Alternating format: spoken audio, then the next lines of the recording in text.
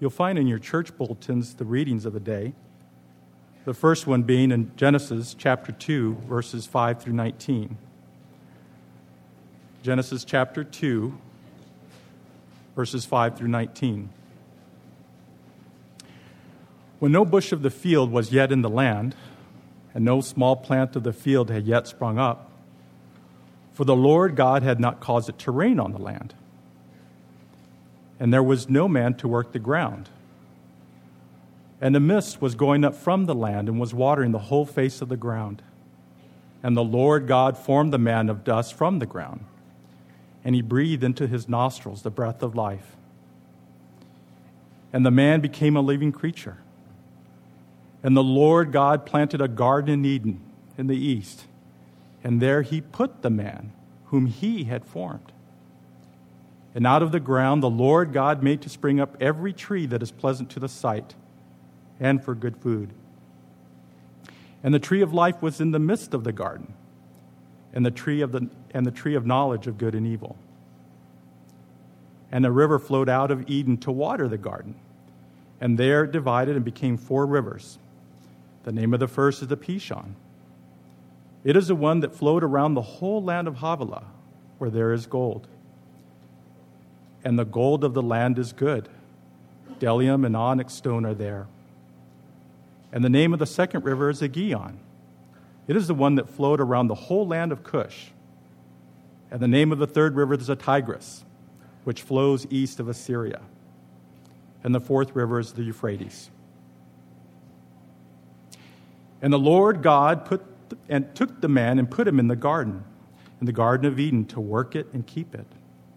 And the Lord God commanded the man, saying, "You may surely eat of every tree of the garden, but out of the tree of knowledge of good and evil you shall not eat. For in the day that you eat of it, you shall surely die." Then the Lord God said, "It is not good that man should be alone. I will make a helper fit for him." Now out of the ground the Lord God formed every beast of the field and every bird of the heavens, and brought them to the man to see what he would call them. And whatever the man called every living creature, that was his name.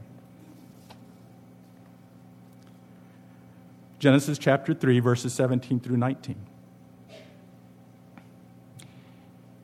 And to Adam he said, "Because you have listened to the voice of your wife, and have eaten of the tree of which I commanded you, you shall not eat of it.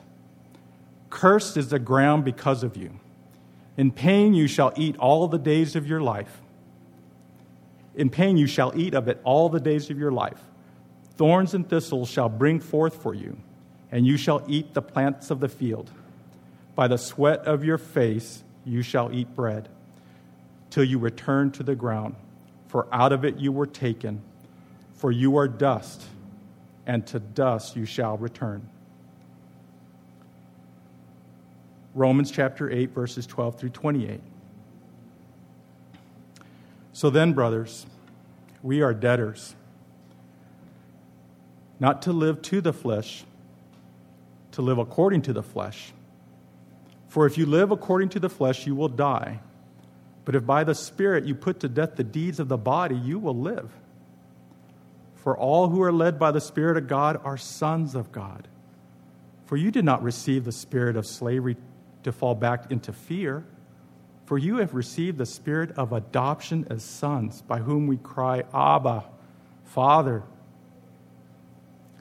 The Spirit himself bears witness with our spirit that we are children of God. And if children, then heirs, heirs of God and fellow heirs with Christ, provided we suffer with him in order that we may also be glorified with him. For I consider the sufferings of this present time are not worth comparing with the glory that is to be revealed to us. For the creation waits with eager longing for the revealing of the sons of God. For the creation was subject to futility, not willingly, but because of him who subjected it, in hope that the creation itself would be set free from its bondage to corruption and obtain the freedom of the glory of the children of God. For we know that the whole creation has been groaning together in the pains of childbirth until now. And not only creation, but we ourselves. We have the first fruits of the Spirit and groan inwardly as we eagerly await for adoption as sons, the redemption of our bodies. For in this hope we were saved. Now hope is not seen. Now hope that is seen is not hope. For who hopes for what he sees? But if we hope for what we do not see, we wait for it with patience. Likewise, the Spirit helps us in our weakness. For we do not know what to pray for as we ought, but the Spirit intercedes for us with groanings too deep for words. And he who searches hearts knows what's in the mind of the Spirit, because the Spirit intercedes for the saints according to the will of God. And we know for those who love God, all things work together for good, for those who are called according to his purpose. The word of the Lord. Good morning once again. I'm Howard Brown, the senior pastor here at Christ Central Church. Welcome. That was a long scripture reading, but y'all are getting used to it now. Sorry if you're visiting, you're not used to it.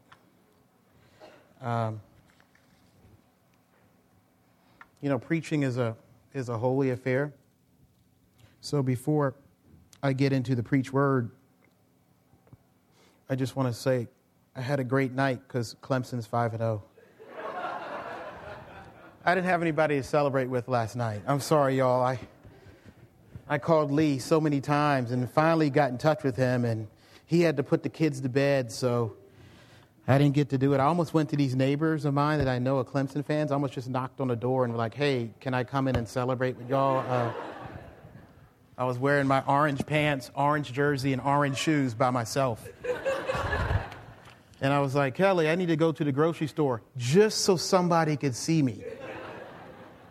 Maybe I'll run into another fan in there or something. But doing the impossible, winning in Blacksburg at night. It was good. Okay, let's get to the holy word of God. I just needed my family to hear me. So I took advantage of you.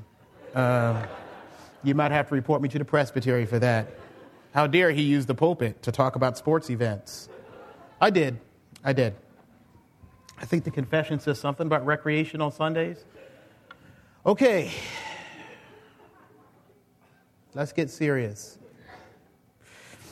As we continue in our sermon series on being human, I want us to look at our relationship with the earth, with nature, and what that has to do with our being human. I mean, just think about what it means to and what it has meant that God has called humans to be in charge of and have access to the earth and all the living and non-living he has made. Think about it. Everything. I mean, everything that is anything outside of ourselves came from the earth and from the natural world in some way. Everything that we have today came from or originated from something that God made. I don't care how much it has been melted down, genetically engineered, mixed and matched, mashed and manipulated. It has been taken from the earth that God made and taken from the earth to be used by you and me, to sit in and sleep on and drive in and eat. Because that is what God intended for us to do. To use the earth for its good and our good. That we were created as human beings to take good care of the natural world. And as true as that is, something else is very obvious. Because of sin, we have not handled that call to the wild too well. We now struggle and fail to take good care of the natural world. But the call remains the same. And so by his power, the Lord now calls his people and those who would be his people to become redeeming caregivers of the natural world. Now, I want to level with you about this discussion because I was working on it. We could do about 5 sermons on resource and natural resource management and economic, political, and social ramifications, but I just don't have the time, and neither do you, to discuss it exhaustively. And I hope it does spark and get the conversations going among you based on where you are and what you're dealing with this stuff. But to let you know, I've been real consumed with this whole food thing and food processing stuff, discussion stuff lately. I've been enamored by documentaries like Food Inc. and Super Size Me. Didn't bother me last night. I sure went and got a burger and fries. And I'm currently reading through Omnivore's Dilemma, great book.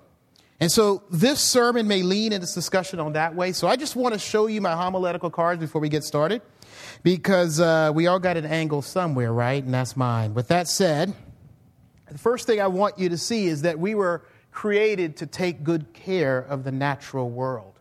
In the reading from Genesis chapter 2, we can see that nature needed Adam and then Eve, the first humans, to be there for them. Verse 5 tells us that there were no bushes or plants of the field, meaning crops that they just had not sprouted, not just because they hadn't been watered by God, the scripture says, but also because there was no man or human being or woman to take care of it. And then the geological elements mentioned here in verses 10 through 15 with the rivers had yet to be fished and mined. The elements were just waiting and sitting there to be put on something like a ring or the side of a house or possibly used for tools or to make buildings or just to be used for paint and art sculpting or anything beautiful. But the elements of the earth sat there waiting for Adam to make them more beautiful and exposed and useful. And then in verses 19 and 20, we see that God had Adam name the animals because they had no names, which meant they didn't know what they were. Adam did the primitive version of what our own biologists do today, tagging and giving genus names to the animals. He knew them and knew about them is the point here. And the animals needed him to know them and know about them as the one called to manage them. One of the descriptions of the animals is livestock, cattle, and milk cows, and pigs and stuff. They needed to know how they would or wouldn't be used in the man's economy of things. And that was at this point for their good care and use. Men and women were created to be agronomists and shepherds and biologists and geologists and chemists and economists and raw and fine materials manufacturers and builders, all in one for the good of creation. And as humans were good to nature, nature in turn was created by God to be good for and to us. Verses 8 and 9, and then once again verses 15 through 17 of Genesis chapter 2 use the word put, or in other translations, placed, to describe what God did with the human being in nature. Humans' place was working on and in creation. Nature was like the workshop and the classroom and humane lab for the growth of the mind and ability of human beings, giving and offering us what we needed to continue to develop technologically and become more advanced as we were good and right to it and it to us as God designed. But with that, of course, it would provide housing if needed and tools if needed and fertilizer if needed. And it would then do what? Verse 9 tells us, give us food. Be good to the bodies that were the houses of our souls, to give us food so that we would have the energy to give glory to God and worship and praise and walk with Him and work to continue to be alive and human. I will personify nature like Disney so often does. Nature was glad and happy and begging and singing to be used and explored for our good and its good. Speaking of Disney, I'm sure y'all have seen The Lion King. And it's this great seeing at the beginning. Man, that thing almost makes me cry every time. Doo, doo, you know, the music's real big. And all the animals come around and they're all bowing down and they raise Simba up. Oh, man. I just want to go see the movie for that. It's in 3D right now, too. Now, God's the king of all. But in some sense, you know who the Lion King is or who the Lion Kings are for nature? Human beings. Oh, yeah. Don't let Simba take the spotlight. You ever, people talk about their dogs chewing on stuff. Sometimes dogs are chewing on stuff because, according to the dog behaviorist people, they are bored. Your dogs are like, please tell me what to do. Throw a bone for me, or tell me to sit or something. Throw a frisbee, man. Kick me. Do something to me. I was reading the Omnivore's Dilemma. It's an interesting thing I learned about corn, and some of you may know about corn, but corn can't grow naturally like it does, like we have it. Like, it won't grow straight in rows, and actually corn, as it grows together, will kill itself to the point where there's only 1 or 2 corn stalks, for a big distance. Corn needs us to be corn. How about that? God said there was no plants of the field because there was no man or woman to work it. Think about this nature thing when it comes to how it helps human relationships. I believe food was not designed to just be nutrition as an end to itself, but necessary nutrition that would lead us to rest, to sit down, thank God, sit down and enjoy each other and slow down and talk and work and serve together. Food's goal was hospitality, not just nutrition. But not only that, nature would help us worship God and express thanks to Him and each other as it gave us color and texture and awesome displays of its abilities. Y'all ever see that planet Earth thing? Man, that thing is something else. I can sit there for hours, man, like I do a football game. I can just sit there and watch all that nature stuff, and you're like, man, what is going on in this world? That thing really exists? Wow. Or that thing really exists? I hope it's in another country. You look at it. But it should be used to praise God. It's like the natural worship arts that God has given us in nature. But remember the one good thing Adam and Eve were not supposed to eat from in the garden? Your scripture says the tree of knowledge of good and evil, and when Adam and Eve did, all that good to and for nature and us stuff went sideways. Look at what God says to them after they disobeyed Him and sin entered the world and made this place broken. Verse 17 in chapter 3. And to Adam He said, because you have listened to the voice of your wife and have eaten of the tree of which I commanded you, you shall not eat of. Cursed is the ground because of you. In pain you will eat of it all the days of your life. Thorns and thistles it shall bring forth for you. And you shall eat the plants of the field. By the sweat of your face you shall eat bread till you return to the ground. For out of it you were taken, for you are dust, and to dust you shall return. What is it saying? Simply put, our relationship with nature has hurt nature. It will eventually hurt and kill us. And so now we will have to struggle and fail at times to take good care of the natural world, making it hard for us to be good to and for nature. God is saying creation will no longer comply. Nature will rebel and be hard against your touch and need and desire to work it like an unhealthy, codependent, love-hate relationship. You and I need it to stay alive and to work and be who you are. But what you need will be hard as all get out to get food and access to materials that are necessary for life and beauty and protection and rest and pleasure will be rare, and not just rare, plain dangerous at times. And able to choke you and poke you and addict you and trap you and infect you and disease you and bite you and turn on you and even eat you and blow and float you and your life away with winds and rains and floods and lack of rain. Because nature will be fickle and not always comply. And so humans and nature will fight with each other instead of working with and for each other's good. And out of frustration of how hard it is to get and keep stuff together and stop nature from wilding out, we will all be tempted to misuse and abuse creation to get more of what nature can give than we can actually get out of it. Look at our Romans passage. Focus your attention there. What does it mean in verse 20 when it says the creation was subject to futility and in bondage to corruption?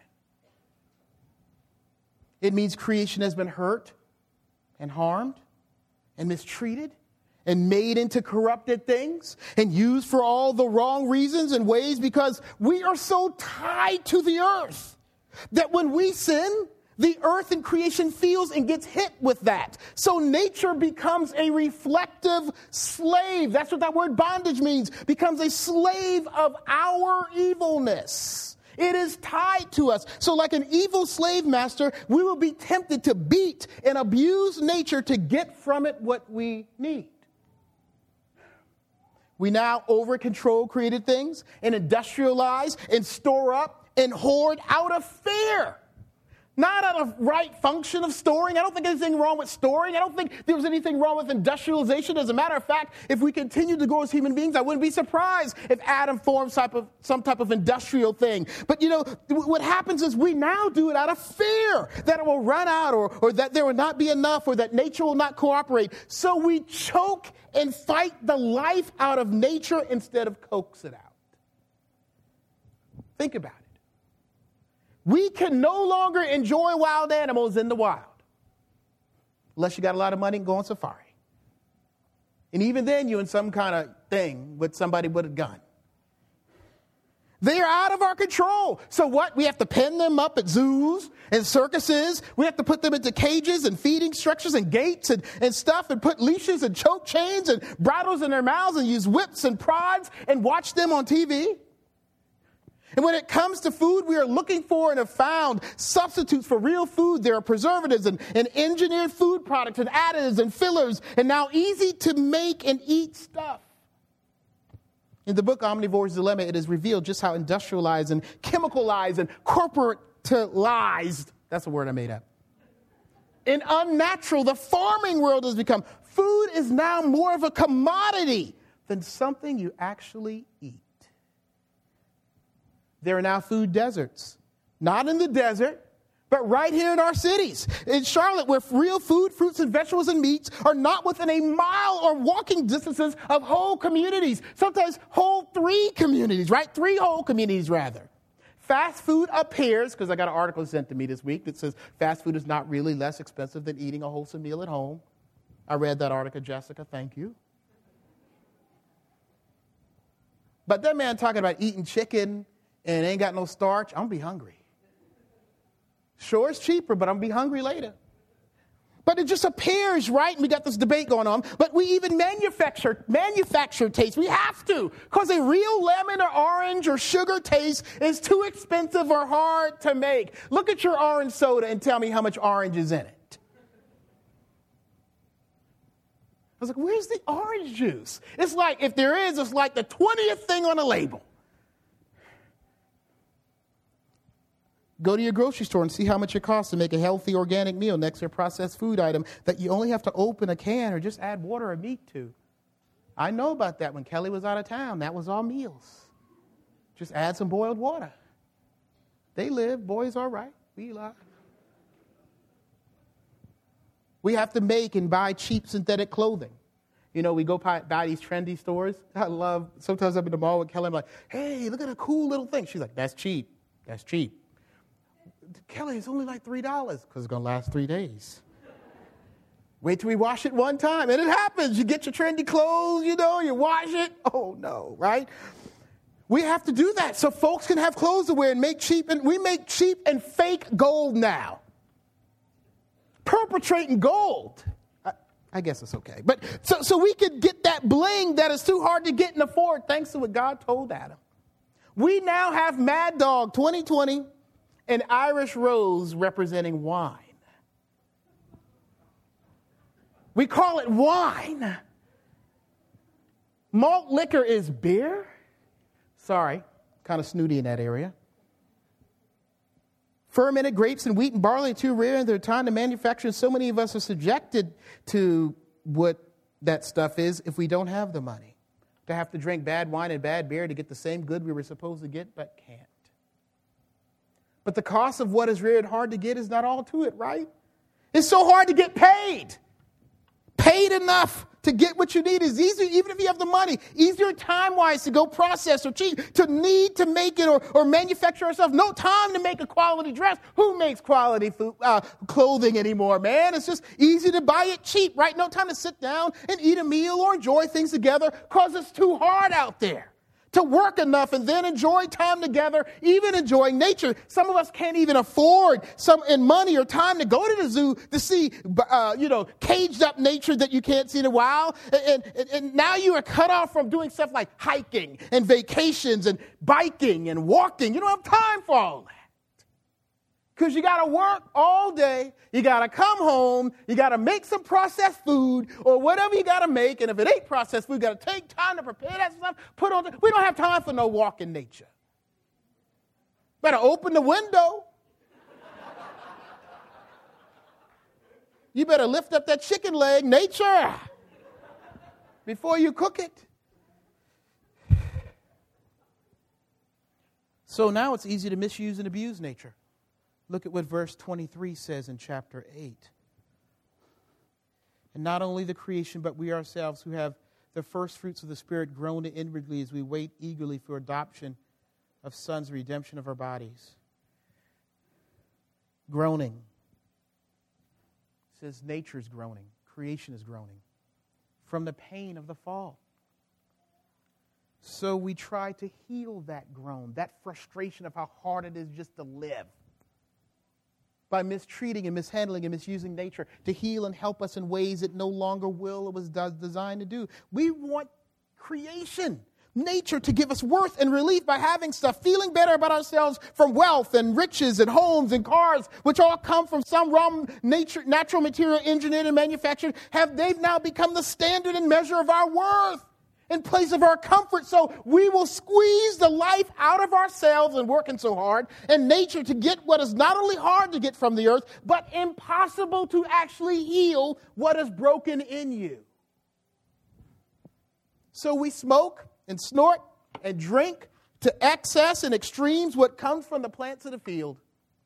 We make animals, some of y'all, especially in this neighborhood, you make animals your friend and family. Your animal ain't no human being. I don't care how many shirts you buy from PetSmart and put it on them. I don't care if you let them sit on the couch or come in these places, let you bring them into the store. They're not human. Animals not your friends. I was watching one of these biology shows on National Geographic Channel. Oh, I hate to break it to you animal lovers, and I'm an animal lover. I talk to my dog and think she understands. Because I'm crazy. Not because she's human, because I'm crazy. Human. But listen, animals are fairly behavioristic. They know you're going to feed them. Stop feeding your animal for about a year. I bet they'd be my best friend if I feed them. We treat them better or equal with humans because something is broken in us. And we do stuff like dogfight or race them till they're no good or hoard them because we love them. Overbreed them, cage them in the dark to give us more meat, or inject them with chemicals, or do harmful testing on them, or make them eat corn when they are designed to eat grass, or breed too many. Or some of us have become food idolaters, eating to comfort our pain, eating too much or eating too little, right? Using food as a diet, not for your real health, but for the issues of your heart. You will neglect food's God-given place to give you energy, and hear this, good fat, and good calories so you can be skinny. Too skinny, some of us. We manipulate food and not eating what we should to make ourselves feel better. Or you who can't afford to be on the organic kick. Look, y'all. I can't afford chicken that costs $10 a pound or something like that. That better be some steak-tasting chicken. Because I'll pay a good price for a steak, but that chicken better taste like a steak. I don't care what the Chick-fil-A commercial says. Some of you have a food righteous because you all organic down. You only shop at Trader Joe's and the natural food store and all of that. I know, I like Trader Joe's too. You only eat at Chick-fil-A. They use MSG. Sorry, just found out. They hide it from you, though. Yeah, go to their website on the food allergies and keep clicking until you get it's like the second or third ingredient in the chicken batter. Oh, I'm sorry, Christian chicken. Here's the good thing, though. They're closed on Sunday.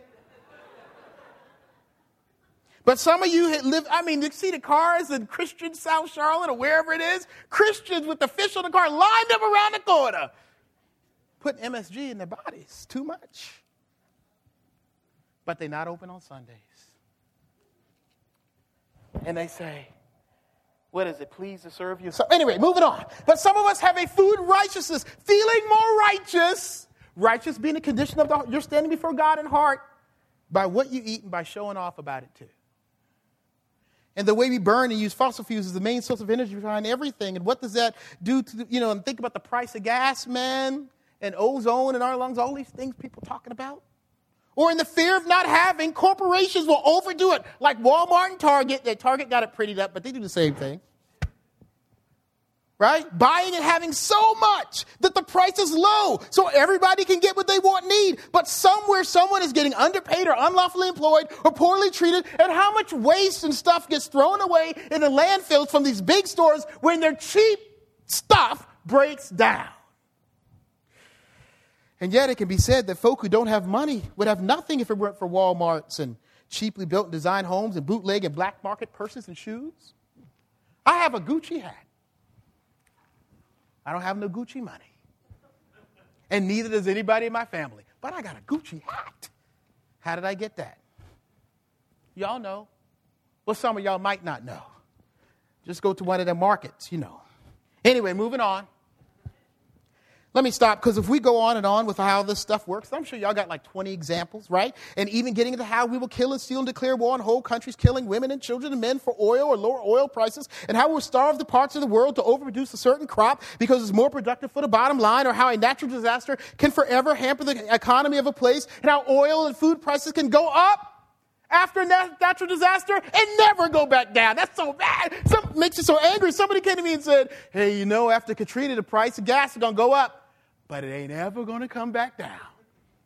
And they were right. Y'all, I might be older. I'm older than a lot of y'all. I remember gas 75 cents a gallon. If you had $5 at the gas station, you could fill up your tank and get some chips. 75 cents. Anyway, the fall, right? Look at what Romans...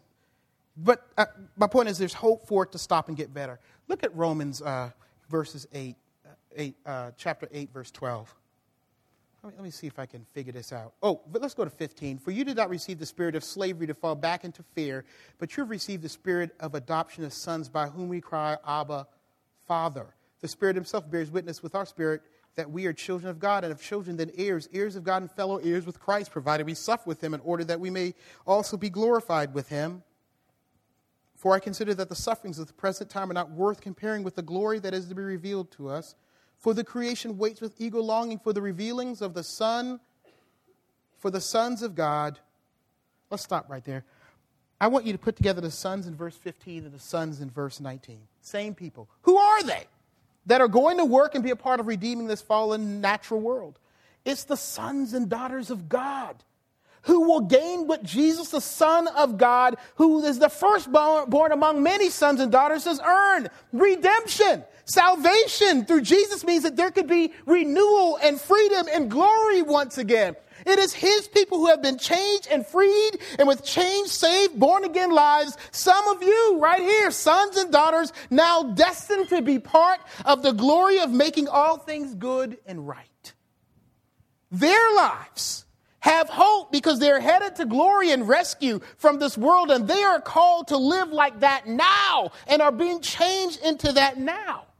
I don't know about you, but when I hear and read all this stuff and see how enmeshed it is in my world and impossible it is to change it, I just groan.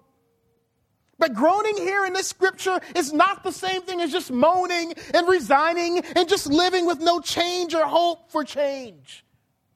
In fact, verse 22 describes the groaning like childbirth. But what is being born? People are being born again and changing. You and I in God's redemption are coming. Change for the better in you and me is coming, and this change for the rest of the world and creation and nature is coming. It is cresting. We can see the head. Sorry, I'm a dad. You mothers, y'all know the pain and the groaning, and it's something hopeful, even though so hurtful. Christianity, contrary to popular belief, is not a let's just burn everything up and spend everything up and hoard everything up and take everything we want. And I'm sorry, some of our people on the news or politically or caricatured as being, these people who don't care about the spotted owl or don't care about the trees or don't care about the land because we're all going to heaven. That is not authentic Christianity. It's not an escapist religion. It's about God's kingdom coming now. To see it slowly getting better. We believe it is heading better through and despite much abuse and pain and suffering because Jesus promises and made it so when he came. In fact, verse 26 to 28 of chapter 8 tells us that God himself is groaning and pushing for change. The Spirit of God feels what we feel and nature feels and are frustrated with. And if God is pushing for a redeemed world, then a redemption for creation and his people are destined to happen. So groan. Want and long for and look for change in yourself as you look at how wild this world and its use of nature has become. I'm going to say something that may sound crazy. God's people are the sons and daughters of the new Adam, Jesus Christ. And no, this is not your new garden or your new body yet. We are not in heaven yet. But this is your new life, the first fruits, the Bible says here. God's people are and have the first bunch of seeds, if you will, that will grow into real change. God's change for the world. We are here among a wild and twisted world of greed and broken creation, and we are supposed to do what we should have been doing in the garden. So what do? We plant the seeds of God's redemption into the wildness of this world. And we believe God will grow change out of it and out of us. I met with someone this week and we started getting to this discussion. Sit down with me long enough, we're going to get to that food discussion because I'm feeling smart after reading the book. All 50 pages I've got through so far.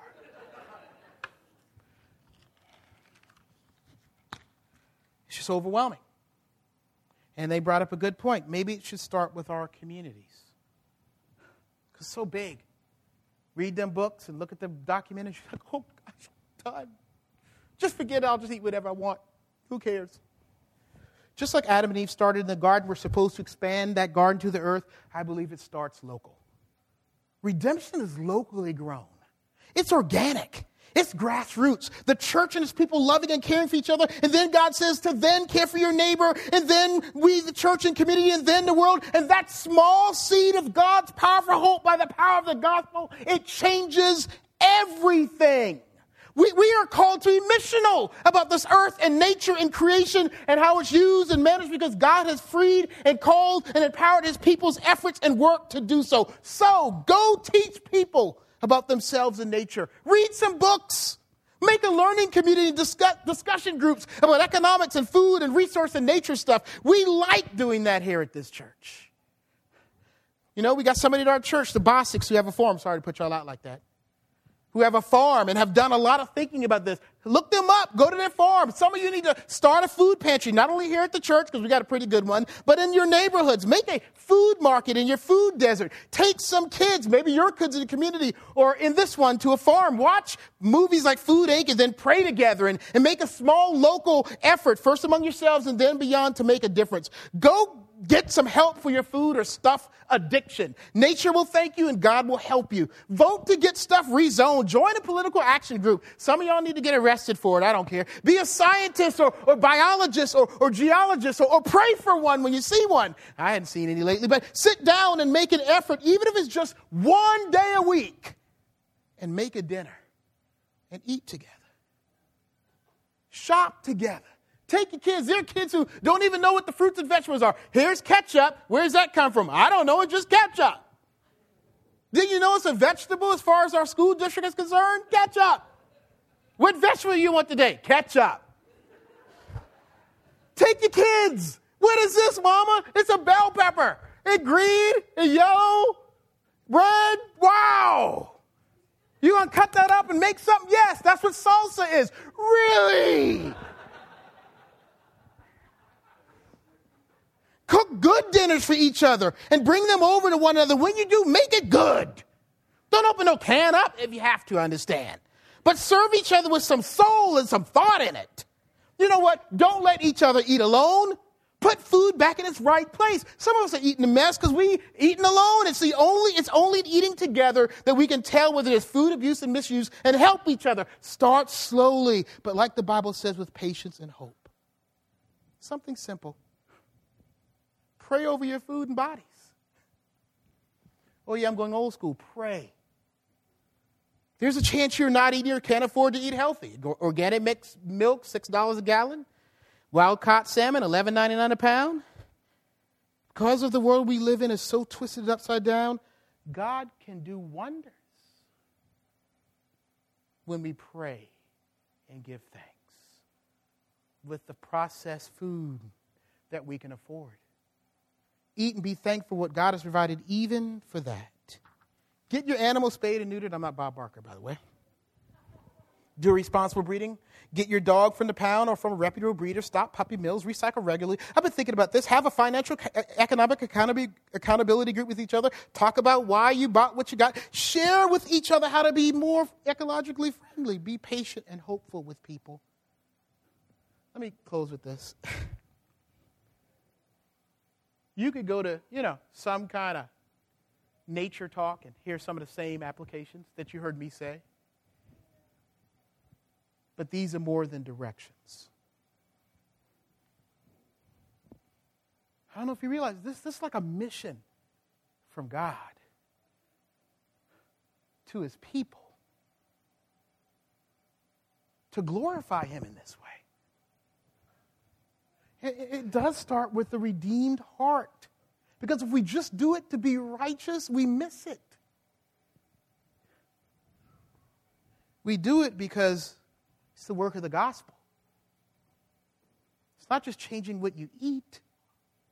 It's changing how and why people eat. And that only happens when they have a vision of what's destined for them in Jesus Christ. And you believe what Jesus Christ has done in you. We got a lot of talking, a lot of debating, but we got a Lord who can handle it all.